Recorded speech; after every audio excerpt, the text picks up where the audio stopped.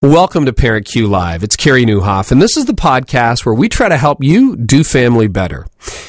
You ever notice that there's something really special about a meal? I mean, think about it. Chances are you got engaged around a dinner or maybe right after a really fine meal. I know I did, and there's a whole story behind that we don't have time to get into today, but I bet you've got one too. Your best dates are often centered around a favorite meal or a favorite place, even if it is your favorite burger joint. Okay? Your best family memories tend to be around food because that's what you do at Christmas, Thanksgiving, birthdays, summer barbecues, vacations. You've had probably some of your most memorable family conversations around the kitchen table, for better or for worse, because they don't always go the way we hope they would go.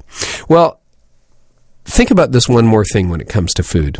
One of the very central elements of the Christian faith is based around a meal. Think about that. Jesus could have chosen any symbol he wanted to, but he chose food around a dinner to symbolize the most central act of his sacrifice for humanity. Now, I know in our culture, because I'm busy and you're busy, it is not easy to make the time to eat together when we're a family.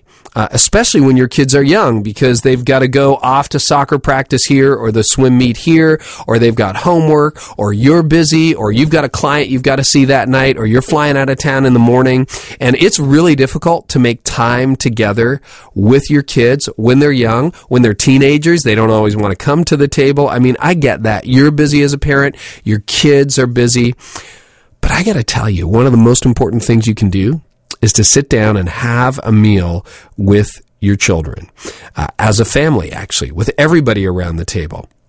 I know that while it wasn't easy for my wife and I to make time to eat together with our kids when they were young, we were busy and they were busy. My goodness, we made it a priority, and I'm so glad we did. And here's why I'm glad we did. See, we never would have heard my oldest son complain that the purple cabbage we served to him looked like chopped up Barney skin. And if you think about it, it really kind of does. It's all purple and everything.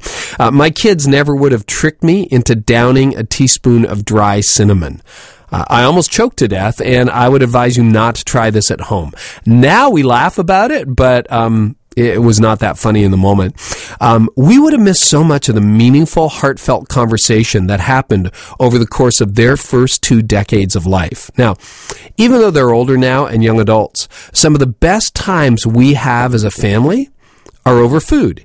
Even when it's as simple as taking them to Starbucks after school, or when I'm in town, or grabbing an ice cream on a hot summer day. I mean, food has that sacramental kind of quality. And you know what we did over those meals? We built a community. We built a tribe. We built an identity, a sense of family, a relationship that runs very deep. I mean, extremely deep. And it created a new sense of belonging, and still creates a new sense of belonging for all of us. And it set the foundation for our family for the rest of our lives. Now, here's the tension you're going to run into. There are thousands of reasons to skip a meal every day, or to even resent it. I mean, one of them is as simple as, I don't feel like cooking. Well, who really does have the time to cook? But there's one better reason to pursue it. Some of your very best moments and deepest relationships in life are centered around the table.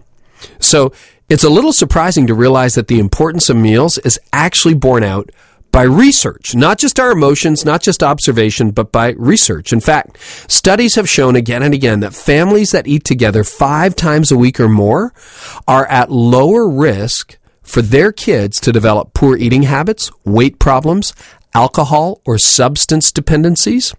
And also, kids who eat together at least 5 times a week with their parents tend to perform better academically at school than their peers who frequently eat alone or away from home.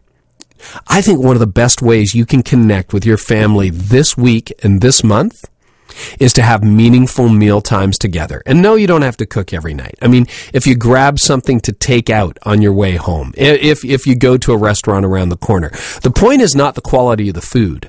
The point is the quality of the relationship, the quality of the time that you spend together. What matters most is the company you keep when you share a meal.